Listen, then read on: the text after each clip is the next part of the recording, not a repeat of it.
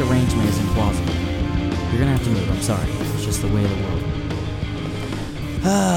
Well, there it is. Welcome back to the Tune Junkies podcast. My name, as always, is Chris Widener. I don't know why I threw my last name in there. Honestly, I think it's because even though it's been a thing for 30 years, it does still, I don't think there's any way that I can deliver the correction of my last name in a way that doesn't seem or sound like I am, not annoyed in a sense, I guess.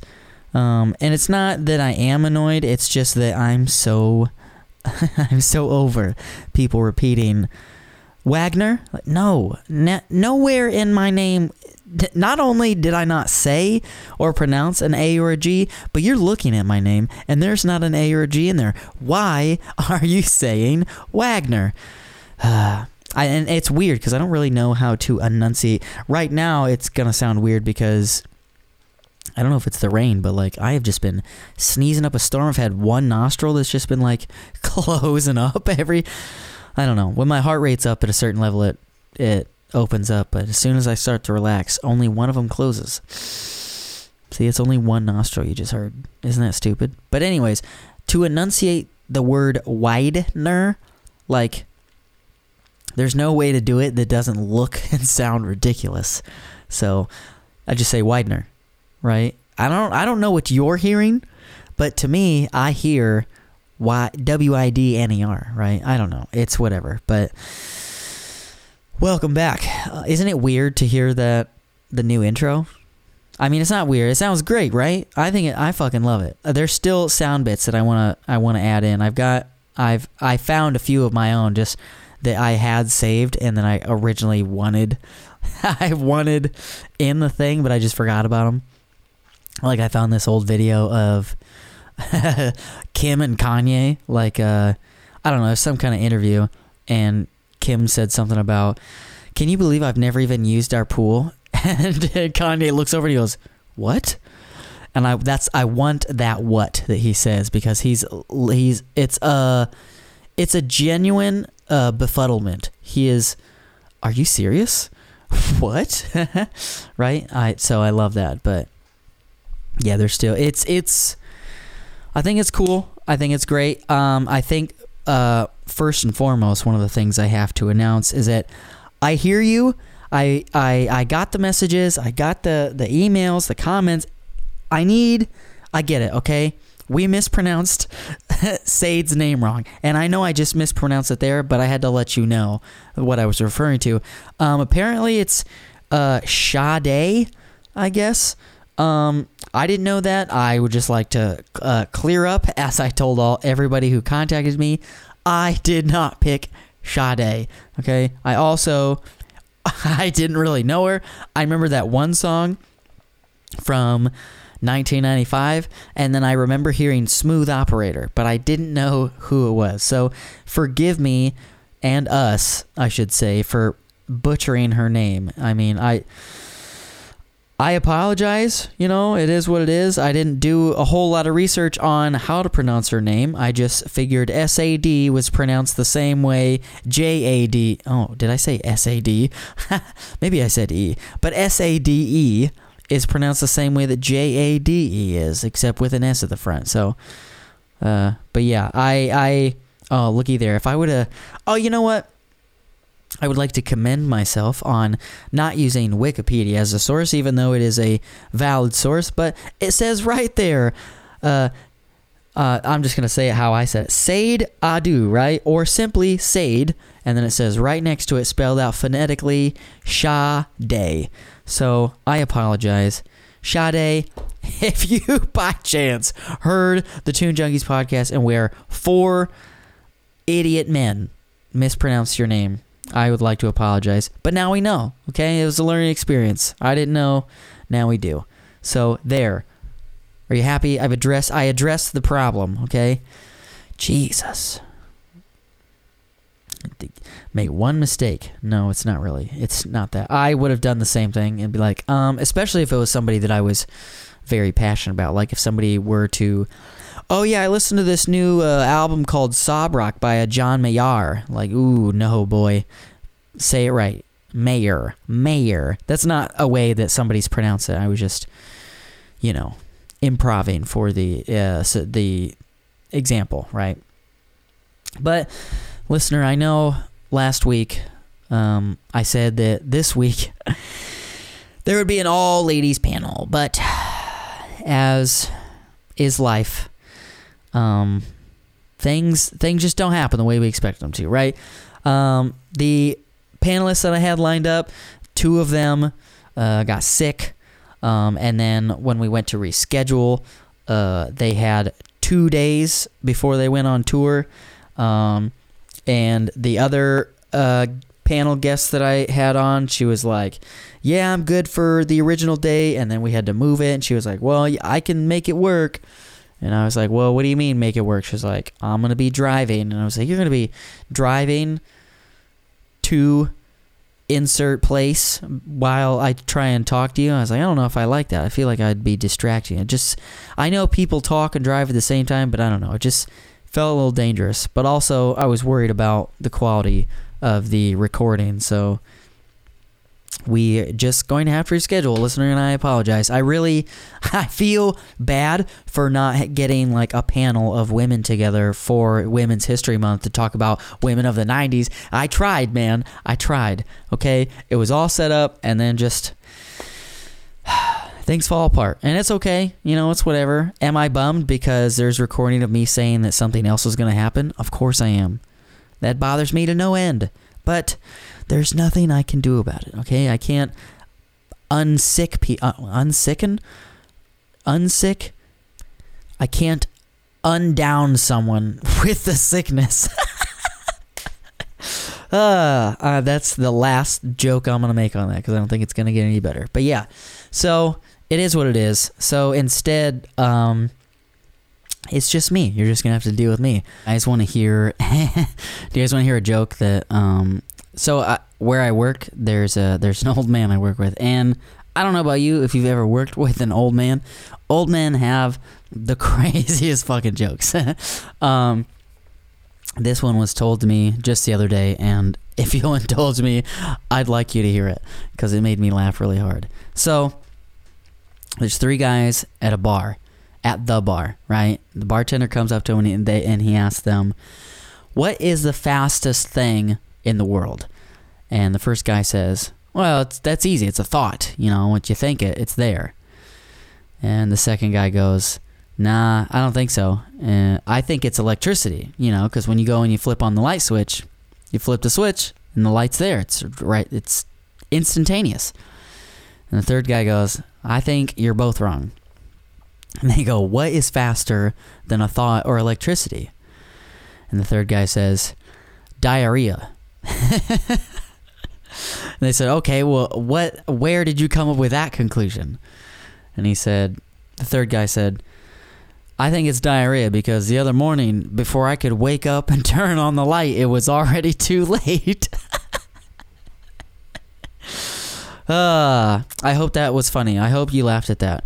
I didn't laugh as hard because I followed that old man around at work like half the day, bringing that up because I wanted to hear it again. I think I made him tell that joke to like 4 different people. But yeah, get you an old crotchety man to work next to, around, or directly with because, man, they're funny. They are absolutely hilarious. But yeah, so did you guys see, I think it was Billboard, gave old Machine Gun Kelly, I almost said Kellerson, but yeah, Machine Gun Kelly, what do they call that? Front page? Is it front page? Cover, that's the word I want. Cover of Billboard magazine, and the headline was Pop Punk's Crown Prince, or New Prince, or something like that. And has the internet been upset about it? But not like upset, but like split, right? Because, I mean, there's plenty of Machine Gun Kelly fans. He's popular. He was popular before he was in doing his pop punk thing, but like now all the like pop punk kids are like, no, we don't claim this bad energy, whatever it is the kids are saying. But like, so I am also on the fence of, I don't know if Prince is the appropriate term. I think there are definitely more true to genre bands that are doing the pop punk thing than MGK is. Sure, MGK is probably the most famous right now because, you know, he's famous. You know, he was big before he was even doing the pop punk thing. But like, I don't know why they wouldn't give that. Well, I know why they wouldn't give it to somebody else, because it's gonna pull attention, you know, and there's no such thing as bad publicity. We all know this, but like, really? You're gonna put MGK, not like fucking Neck Deep or somebody else that I can't think of at the moment, another pop punk band, for some reason Neck Deep is like the only super popular pop punk band. Ugh, there's a lot of P words. Super popular pop punk bands. That's coming to my head right now. But I mean, I guess I understand the Machine Gun Kelly thing, just because, like I said, it's gonna draw eyes. It's gonna create buzz. It got me to share the photo, which is in of itself free advertisement. So like, I get it, but I don't know. A lot of people are. I saw plenty of people made this joke, but specifically a friend, Dwayne. He said, this dude likes underage girls, so we definitely know he's pop punk, which is a funny joke, okay? But it's also kind of admonishing the genre as a whole, which, you know, is a great genre, but we need to, you know, ease up on throwing the whole genre under the bus. Yeah, there are some bad eggs in it. There's quite a few bad eggs, I'll put it that way, but, you know, pop punk as a whole, the musicality of pop punk is fine. But yeah, what do you think about why can't I fucking talk? You know why I can't talk? Because my one fucking nostril is closed and I can't stop thinking about it. Machine Gun Kelly, pop punk. Are you a fan of his pop punk move? I listened to Tickets to My Downfall, and even though I didn't hate it, it was not amazing. It wasn't like, you know, a game changer at all. Like, it was, excuse me, getting bored just talking about it. Sorry, Machine Gun Kelly. It was a good attempt it was not a good attempt. That makes it sound bad. It was decent for him having never done anything like this before, right? But for it to, you know, like, oh, he's the pop punk guy, he doesn't deserve the title of the pop punk. There are other bands that are more successful and have done more than put out one album. It is one album, isn't it? It's just that one, Tickets to My Downfall. He hasn't done another one yet. Oh, he's got another one coming out. That's right. So that might be why. I mean, there's another, if you want to get out the red yarn and start piecing a conspiracy together, then there it is. Possibly they're in cahoots saying like, oh, he's got a new album, let's promote it. I mean, that could be a thing, but I doubt it. But yeah, the Tickets to My Downfall wasn't awful. I mean, I personally really liked, oh man, I can't even think of the song. The one that he did with Halsey. Hold on, let me fucking look this up. Forget Me Too. That's the fucking song. But yeah, and I really enjoyed that song mainly because I just love Halsey. And I would, after hearing her vocals on that, it makes me like want her to do a fucking pop punk album, bro. That's what I want. And see, that's another reason why I'm not entirely against the whole like changing genre things, because how many bands have you been listening to for 20 years that have been making the same kind of music? Aren't you ever curious as to like, oh, well, what if they made another kind of music? I mean, are you a fan of A Day to Remember? Then you know exactly what I'm talking about, because they no longer make the same music that they did when they started, which is fine, because who wants to do the same thing for 20 years, you know? Metallica does, but that's, I mean, they're making plenty of money doing what they do, so that's fine. But like, I mean, I was just looking through Machine Gun Kelly's like discography, and from what it looks like, he's only been putting out albums for 2012, right? So from 2012 all the way to 2019, was that 7 years? 7 years of one genre. You know, he put out, what is it, 1, 2, 3, 4, 5, 6, 7, 8 albums, right? I feel like that's a pretty good like amount to be like, yo, I can do this, or I at least tried this, and whatever the case may be. But like, that's a healthy amount of time to put into something to be like, I want to do something else now, and that's totally fine, right? Like, I'm sure you like to do more than one thing, right? Imagine if you were only allowed to do one of those things for the rest of your life. Like, you could only listen to, let's say you like hip-hop. You only allowed to listen to hip-hop for the rest of your life. No more A Day to Remember, no more John Mayer, no Halsey, no Gwen Stefani, no Alanis. Like, all that's just got to go. I don't know. I'm pro letting musicians do the variety thing, because I can barely keep a job longer for a year before I get bored. I can't imagine making and singing and performing the same songs for 12 years. Ugh. But yeah, I don't know about the pop punk Prince thing. Sorry, Machine Gun Kelly. I gotta learn what's your real name, Machine Gun Kelly? Oh, that's right. It's fucking Coulson. That's right. I mean, hey, Machine Gun Kelly's a lot better than Coulson. Coulson sounds like Coulson sounds like he invites people over to his parents' multi-million-dollar house when they go out of town, and then they raid their liquor cabinet, and then Coulson ends up getting like that weird like aggro cry where he gets so angry that they just start crying, and like then they tell everybody to leave. That's Coulson.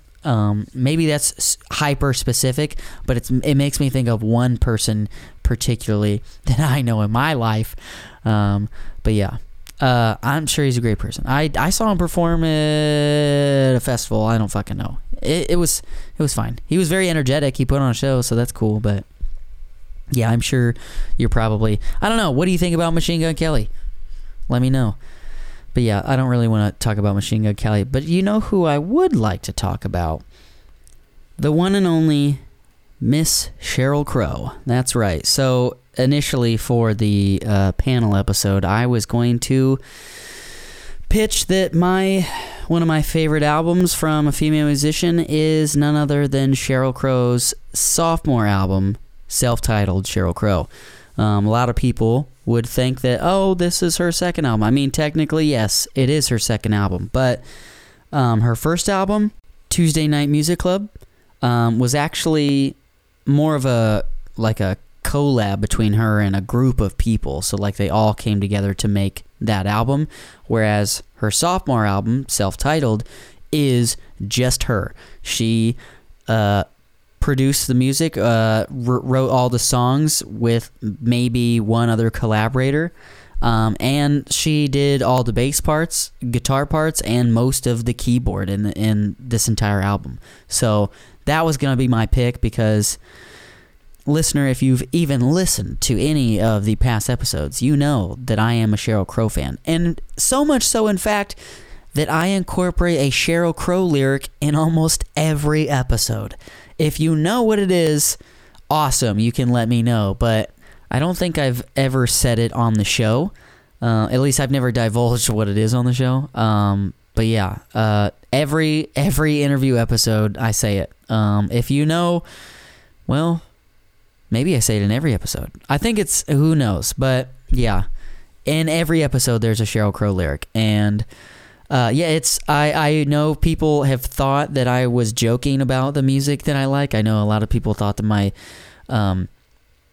gayer for mayor stance was a joke. It is not a joke. Just like my love for Sheryl Crow is also not a joke, okay? I was raised in the 90s. You know who was on everywhere in the 90s? Sheryl Crow, okay? Couldn't escape her. That lady was everywhere. So I got a lot of nostalgic emotional memories tied to this lady. So for the remainder of this episode, I'm going to tell you about Sheryl Crow's second album. So, here we go.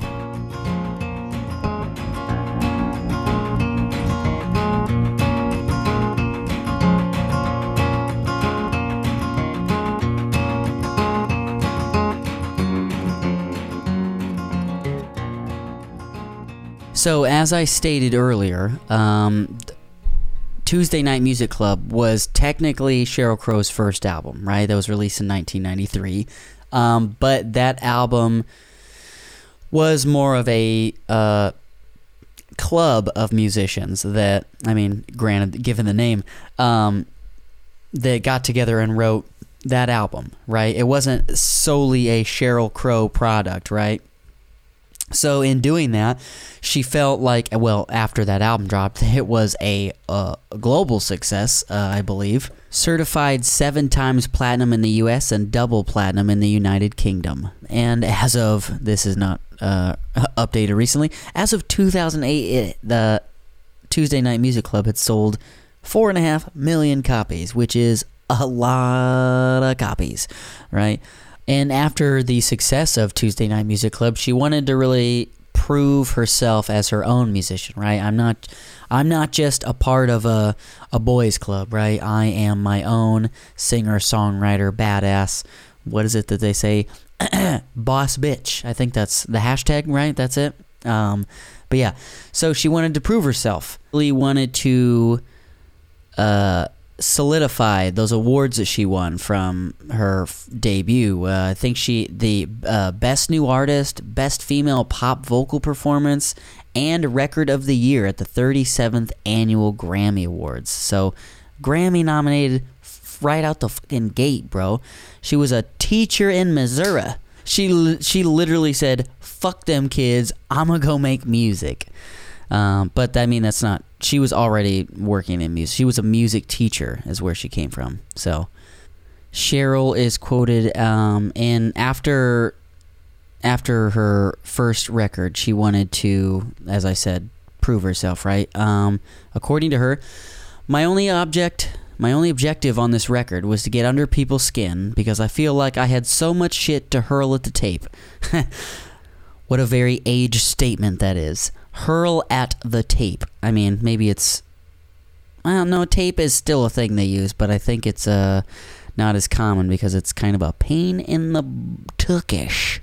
I didn't know this prior to wanting... I just wanted to, like, look up some, like, bits about... Not bits, but, like, info about this endeavor, right? I didn't know this part, though. So, in 1994... Sheryl went on to The Late Show with David Letterman, right? And she performed the song Leaving Las Vegas. Well, David Letterman had asked her if Leaving Las Vegas was an autobiographical song. And she offhandedly agreed, right? And which wasn't entirely true because most of those songs were primarily written by the other members, specifically... Bearwald, I'm probably saying that wrong, but it's based on the book of the same name by his friend John O'Brien. As a result, several of the members of the Tuesday Music Club group felt betrayed, and this is the part that's pretty intense, O'Brien himself committed suicide 3 weeks later. Now, that's... I know. It's not Sheryl's fault, okay? This O'Brien guy's parents are very adamant that Sheryl was not the cause, okay? It takes a lot of things to lead up to an action like that, right? It's not just everything is fine and then somebody hurts your feelings and then it's lights out, you know? You punch your ticket, clock out. There we go. I almost tried to mix those two things together. But, yeah, poor timing, looks bad for Sheryl, but it's not directly Sheryl's fault. I thought that was really that was a very interesting bit of information that I did not know about the lore of Sheryl Crow. Now there's so much that I can say about this album, but for the sake of time and the fact that I am a bit sick right now, as I'm sure you can probably hear, and I hate trying to talk and converse through with one working nostril, mainly because I'm just so anti-mouth breather. Like, I hate it because it just, man, it fucking dries my mouth out, dog. Like, I can't stand it. So, and also, I know sick people sound weird and nobody really wants to listen to it. So I'm going to try and make this relatively quick. I mean, I only get one cold a year, and it just happened to be now. So we're just going to have to deal with it. But in regards to this album, I don't know what more you could want from it. You know, like we've got alien references, we've got occult references, we've got French toast. That's not a joke. There is French toast in this album, and also, unbeknownst to me, did you hear? You can hear how plugged up I am when I tried to say unbeknownst. Yeah, it's fun. Unbeknownst to me, there is what song is it? It was the song "Love Is a Good Thing." That song alone. How do I say this? That song is the reason why this album wasn't sold in Walmart stores when it came out, because she kind of throws a dagger at Walmart saying, hey, the fact that you sell guns in a store that anybody can just walk into and get is the reason why there's, some gun violence. So Walmart was like, oh, okay, we're not going to sell your album there. But guess what? Cheryl didn't need the help from Walmart. She sold 4.5 million copies anyway. And that's just the number from 2008. It's been, I'm not good at math, 300 years since then, right? So, but yeah. So, right out of the gate, Maybe Angels, right? We start off the album with Maybe Angels, which I didn't really know a whole lot about until, like I knew all the hit singles from the record, Change Would Do You Good, If It Makes You Happy, Every Day Is a Winding Road, Ordinary Morning, stuff like that. But like Maybe Angels, I didn't really know about. And I was super, super stoked to find out that it's legit a ode to UFOs and government conspiracies. Oh, bro, I love it. It's not necessarily an ode to, but it's definitely, the theme definitely revolves around it. And I think that's nothing makes Conspiracy Chris happier than finding out the quote unquote country singer of Sheryl Crow is or at least was in 1996, pro-alien. That's super fucking cool. But yeah, the song also opens up when I first put the record on, I was like, dude, that initial, was it 20 seconds? It's very, very Nine Inch Nails, heavy, gritty, almost an industrial sound. And I was like, Sheryl Crow, is this, what the fuck is going on? But bro, it's Maybe Angels is, it's man, I don't even know. I think it's a very solid opener for the album, right? I think it really sets a tone a surprising tone, because as I just mentioned, that industrial opening really threw me personally for a loop, because I know, having listened to the album many times now, it's it was a strong choice to open up with Maybe Angels. But she obviously made the right call. One of the things I also find really unique about, I would say Sheryl in general, but I definitely think it's more so this album. I think the combination of I don't know this for sure because as you probably have guessed by now, I am not a musician in the sense I can't play any instruments, so I don't really know what I'm talking about when it comes to guitars and instruments like that. But I think the combination of distortion on her guitar and just the tone of her voice and the layered vocals that she does in this entire album, but specifically in Maybe Angels, it's such a dynamic combination. I really love, because the guitar is almost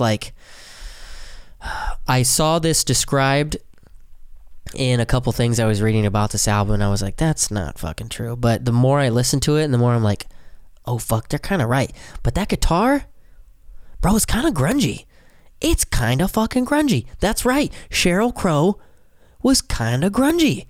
I mean, Cheryl, please don't get mad. I didn't mean it that way. I meant the genre.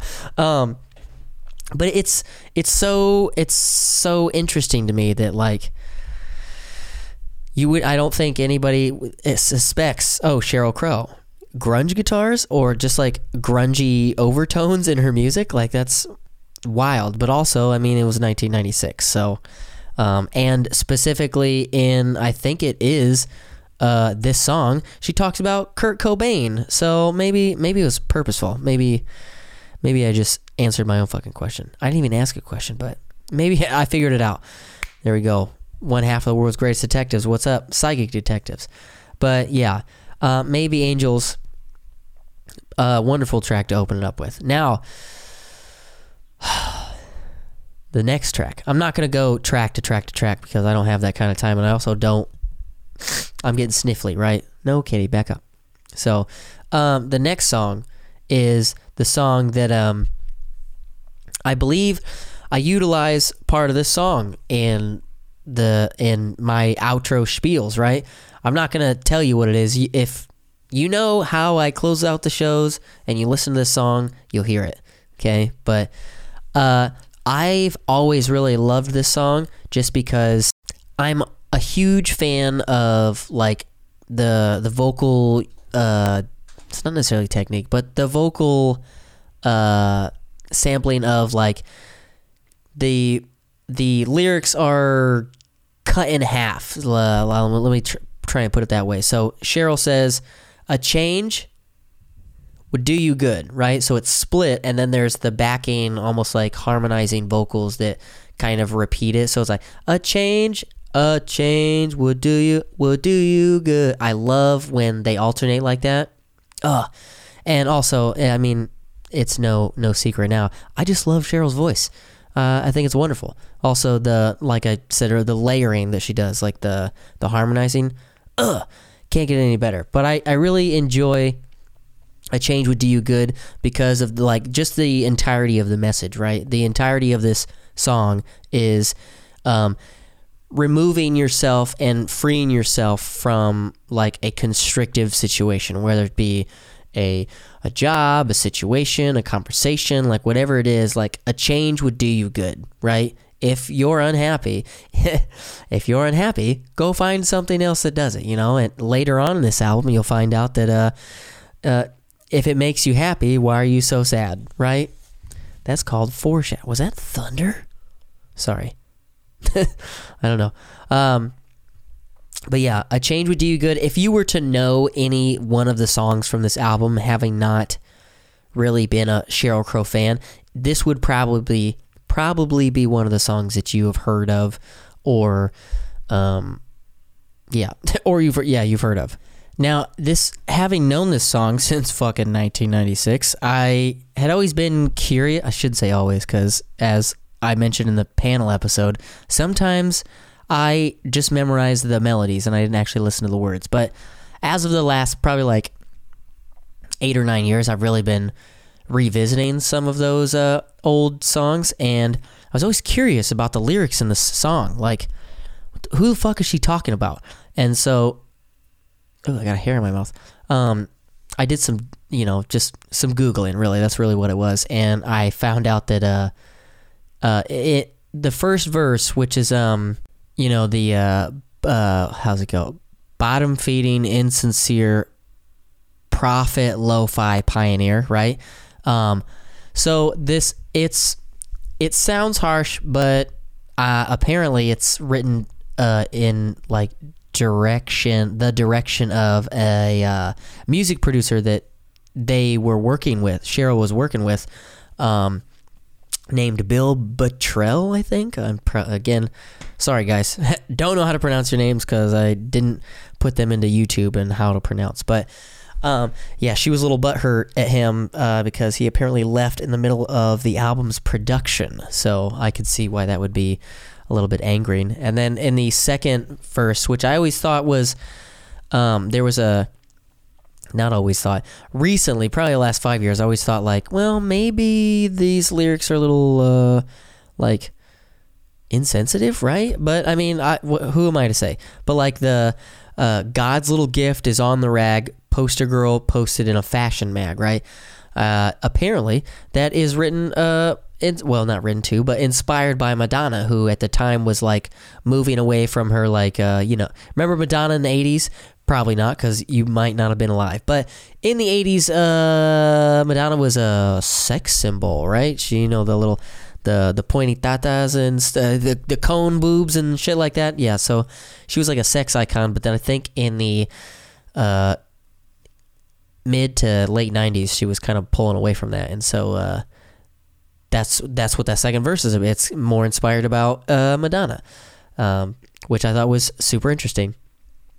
And then the third and final verse is more of a introspective. It's more about Cheryl. So that's interesting stuff, right? It's always cool to find out like the background to songs, but then also there's, as I've brought up in the show before, it's always, do you want to know what the song is about, or is it easier to not know? So it's like it can be easier. More easily molded. There we go. We got it. We worked through it. We got it. More easily molded to fit your own personal life and strife, right? But yeah, I was listening to the album today, in fact, and I was listening to Redemption Day, and there's a line in there that goes, well, it's more of just a lyric where she just said, Heaven's Gate, and when I hear that phrase, obviously, I'm immediately going to go to the cult Heaven's Gate, right? And I was super excited. I'm like, oh, hell yeah, dude, Sheryl Crow's right about Heaven's Gate. How very topical of her in 1996. But it's not, well, I shouldn't say it's not that cool, because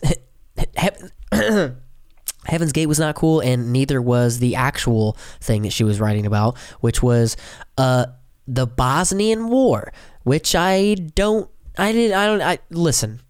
I don't know what that is. I didn't know what it was, so I had to look it up. And apparently it was a whole thing, right? I mean, obviously she's not making shit up.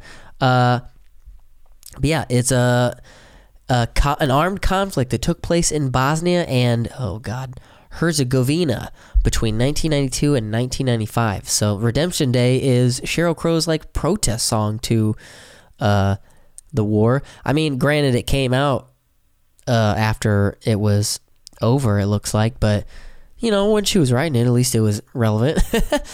Yeah, she apparently was writing and like was inspired by it when I guess she visited is fucking Bosnia a country? I just have to assume it is. I don't know. Listen, I got a Wani education, okay? It's not good. But yeah, she was on like one of those Marine tour things where you go and play for the troops. What do they call it? Hold on, let me Google this. USO. There we go. That's the term. Sorry, I don't know things. But yeah, and surprise, and fun fact, she did that trip with Hillary and Chelsea Clinton. I'm glad Hillary didn't tell Cheryl any secrets, because imagine the world we'd be in without Sheryl Crow, because Hillary Clinton kills people, I guess. But yeah, Bosnian War. There's like a whole. I'm not. This isn't a history podcast, so I'm not going to tell you all about the Bosnian War. But you can Google it for yourself. It looks pretty intense. There's like buildings on fire and men with guns. War stuff. But yeah. But also one of my favorite things about this, the draw to this song for me personally, is that fucking that guitar. I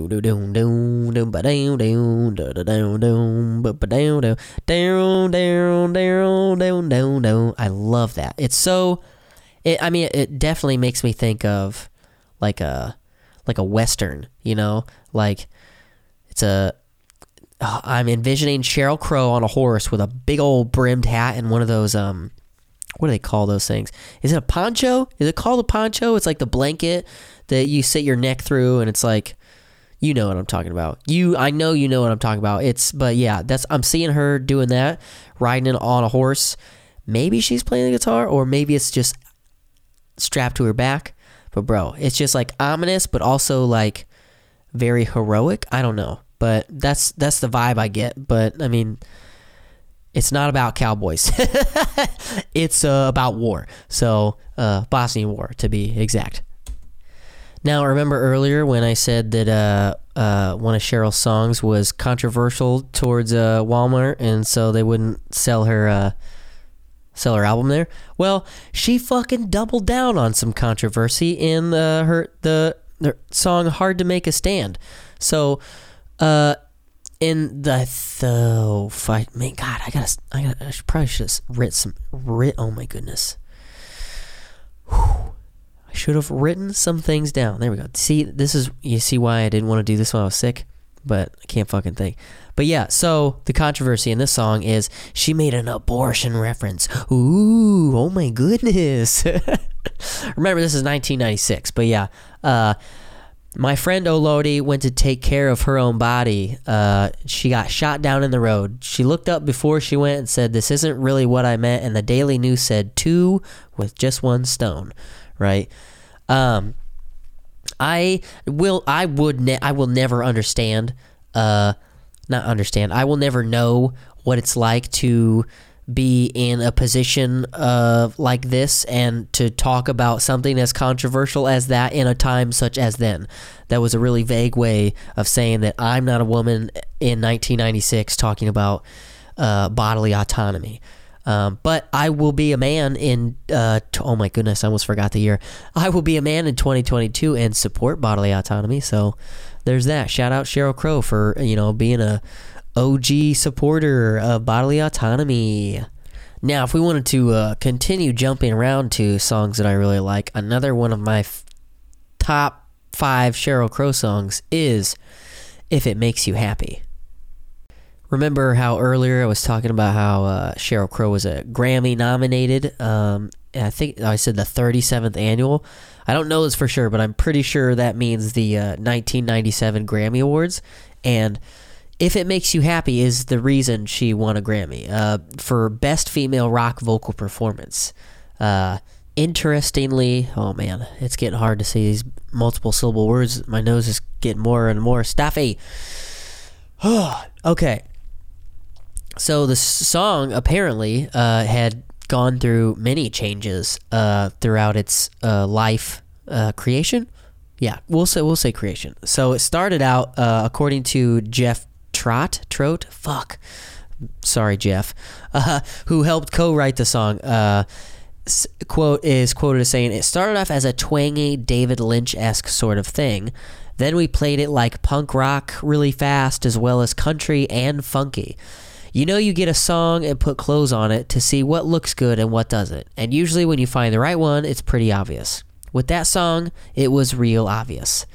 And as much as I love this version, I would fucking love, excuse me, to hear the punk rock version and the funky version. Like, bro, Sheryl, come on. Release some B-sides, dog. Let me hear those alternate versions. If this version's good, well, I shouldn't say that. Sometimes the version you hear is the version you hear because all the other versions weren't that great. So, but I still want to know. Let me know. But yeah, the song itself actually spent, it looks like, 27 whole weeks in the Hot 100. Was that Billboard? Yeah, I think so. Yeah, Billboard Hot 100. That's a long fucking time, dude. That's a long time. 27 weeks? Sheesh. Oh, no.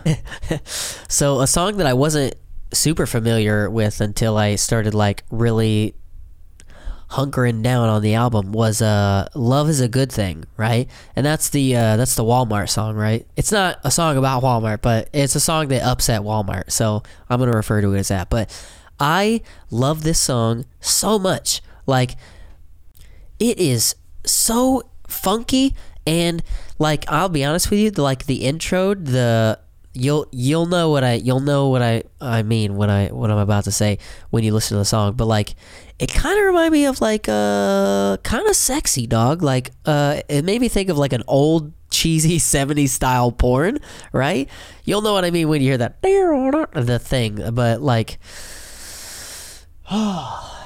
this song, Cheryl's vocal delivery in this entire song is just, it's you can't see what I'm doing, but it's chef's kiss, bro. It's so delicious. And then I love the timing of the chorus. Love is a good thing, bro. It's so funky. I'm too jaded and cynical to really be supportive of the title, right? But I really love this song, and if you're really in, it's got a real like 70s style groove to it, man, and it's I would have loved. You ever hear a song and just like wish that you could have been a fly on the wall as they were like coming up with it? Bro, I would have loved to see this. I would have loved to have seen this song get pieced together, because I bet it was fucking magical. Now, to reference another, well, not reference. We're talking about the same fucking album. Chris, come on. To jump to another song, probably, again, if you're unfamiliar with Sheryl Crow, a song that you probably are somewhat aware of is her song Every Day is a Winding Road, right? This song in particular is the track that earned her a nomination for Record of the Year at the 1998 Grammy Awards. But, unfortunately, Sean Colvin won that award with Sunny Came Home, which is a great fucking song. You should absolutely go listen to that song. It's great. Do you know that song, Sunny Came Home? Sunny came home to a favorite room. Sunny came home and the days go by. You know that song? You probably do. Wait, go listen to it and you'll be like, oh yeah, I heard this on the radio when I was fucking 8. Yeah, you know the song. It's also got really like a creepy artwork, but it's like not scary creepy, but it's like unsettling. So like it's not right, but you can't look away, right? Go look at it, okay? Go listen to that entire album and then tell me nothing. Now back to Every Day is a Winding Road. If you were on the fence as to like, oh Chris, should I listen to this song? I don't know. I'm not really a big Sheryl Crow fan. Well, let me just give you a little tiny bit of a little tidbit, right? So, you know how sometimes other artists will cover songs that they really like? Yeah? So, this song in particular was covered by a certain person, no longer with us, on their 1999 album, Rave Unto the Joy Fantastic. Does that name ring a bell? If it doesn't, that's okay. I won't give you any flack for it. But the person who covered this song was none other than the artist formerly known as Prince, bro. He wasn't called that then, but Prince. Prince covered Every Day is a Winding Road. So, and in fact, what was it? In 1999, he made an appearance at the Toronto stop of the festival to perform the song alongside Sheryl Crow. Bro, can you imagine? This is her second album, and fucking Prince, dude, was like, yo, this song, that's my impression of Prince. Yo, this song is fantastic. I don't know if that's right. It's probably not. He definitely doesn't talk with a plugged nose. I'm so annoyed right now with my nose. If that wasn't enough to satisfy, you're like, oh, okay, I guess it is a pretty good song. The song was also in the movie Erin Brockovich. Do you know that movie? That's not Sandy Bullock. That's the other lady. Julia Roberts, that's her name. I often get Julia Roberts and Sandy Bullock's mixed up. And he's just, all these fucking white people look the same. Is that bad? Is that bad for me? Can I say that? I feel like I don't know. Disregard that if it's unpopular. Speaking of artists covering Sheryl Crow songs, there's another song that got covered. Another Sheryl Crow song that got covered by another artist. Man, I am really struggling today, folks. It's the Redemption Day. You remember that? The Bosnian War, the thing I told you to look up, that as I'm not going to do it for you. Do you know, would you like to take a guess at who covered that song? I'll wait. Nope, it's not them. Nope, not them either. It's fucking Johnny Cash, bro. Came out as what was it? His posthumous album, 2010, The American Six, Ain't No Grave. Is that 6? V and then I. That's 6, right? It'd be 4 if the I was first. Fuck, I'm stupid. I'm blaming all of this on the cold. I'm going to blame everything that I've done wrong today on this cold, because it's messing up the way I talk. It's making me think too much on how I sound, and it's not... I am disheveled, listener. Disheveled. So to save myself further embarrassment and further... I'm going to regret saying all this stuff later, but... That is my very quick and sickly review of Sheryl Crow's 1996 album. I would go as far as to say it is her best. I'm going to say it. I mean, it's... I don't know. I have a weird stance that I think humans make their best music when they are younger. Right? I don't know exactly how old Sheryl Crow was when she wrote this album. There's one of the songs in this album, I didn't write it down, but she talks about how she is now 32. Right? I don't know if that's true or if it's just it fit in the lyrics. Right? It just the timing, oh my goodness, it fit within the count of the song structure. Right? So maybe it's not true, but I don't know. I tend to think that younger, more youthful people make better music. Just, I feel like you're more vibrant. Life has a real way of chiseling you down and wearing you out, right? So that's my stance on it. But that's not to say she didn't go on to make more great music, because she did in fact do just that. My favorite Sheryl Crow song that she ever made actually came several albums later. Let me see, was it two albums later in 2005, Wildflower. My favorite Sheryl Crow song, listener, I know you're dying to know, but the song is Good is Good. I love that song so much. Good is good and bad is bad. Isn't it? Makes a lot of sense, right? Go listen to that song and tell me it's not wonderful. But yeah, Sheryl Crow, one of my top artists ever, but also this was gonna be my album that I picked for the other panel that was going to happen, but didn't work out. So this is me fumbling it together with a stuffy head, right? So listener, if you have any, let me know what your favorite 90s albums are. I don't care if you comment on the post or just message me personally. I know I say if you'd like to reach me, you can leave me alone. Then but that's kind of a joke, but also kind of not. It's more of a there's this aspect. Whatever happens when you reach out happens. Don't take anything personally. But yeah, Sheryl Crow, everybody. That has been this episode, right?